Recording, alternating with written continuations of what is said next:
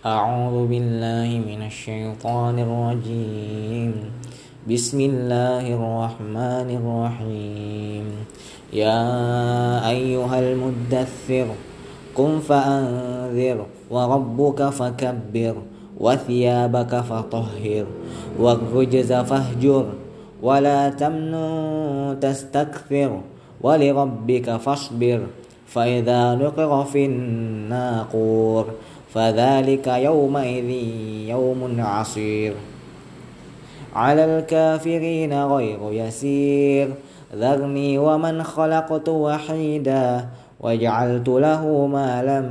ممدودا وبنين شهودا ومهدت له تمهيدا ثم يطمع أن أزيد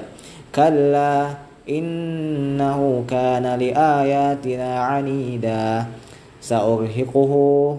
سأرهقه صعودا إنه فكر وقدر فقتل كيف قدر ثم قتل كيف قدر ثم نظر ثم عبس وبصر ثم أدبر واستكبر فقال إن هذا إلا سحر يؤثر إن هذا إلا قول البشر سأصليه سقر وما أدراك ما سقر لا تبقي ولا تذر لواحة للبشر عليها 19 وما جعلنا أصحاب النار إلا ملائكة وما جعلنا عدتهم إلا فتنة للذين كفروا ليستيقن الذين أوتوا الكتاب ويزداد الذين آمنوا إيمانا ولا يرتاب الذين أوتوا الكتاب والمؤمنون وليقول الذين في قلوبهم مرض والكافرون ماذا أراد الله بهذا مثلا كذلك يضل الله من يشاء ويهدي من يشاء وما يعلم جنود ربك إلا هو وما هي إلا ذكرى للبشر كلا والقمر والليل إذ أدبر والصبح إذا أسفر إنها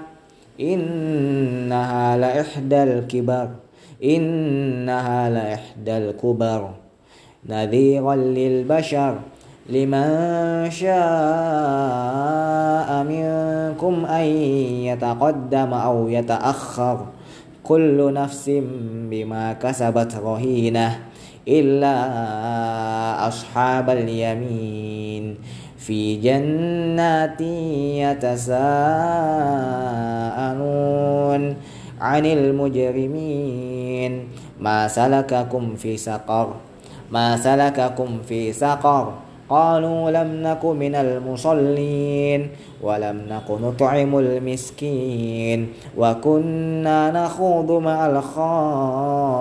الخائضين وكنا نكذب بيوم الدين حتى أتانا اليقين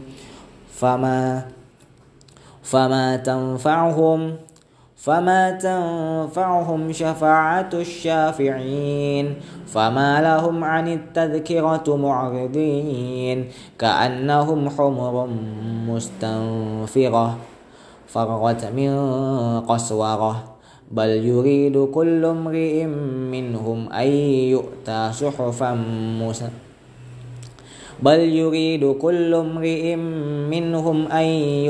صحفا منشرة كلا بل لا يخافون الآخرة كلا إنه تذكرة فمن شاء ذكره وما يذكرون إلا أن يشاء الله وأهل التقوى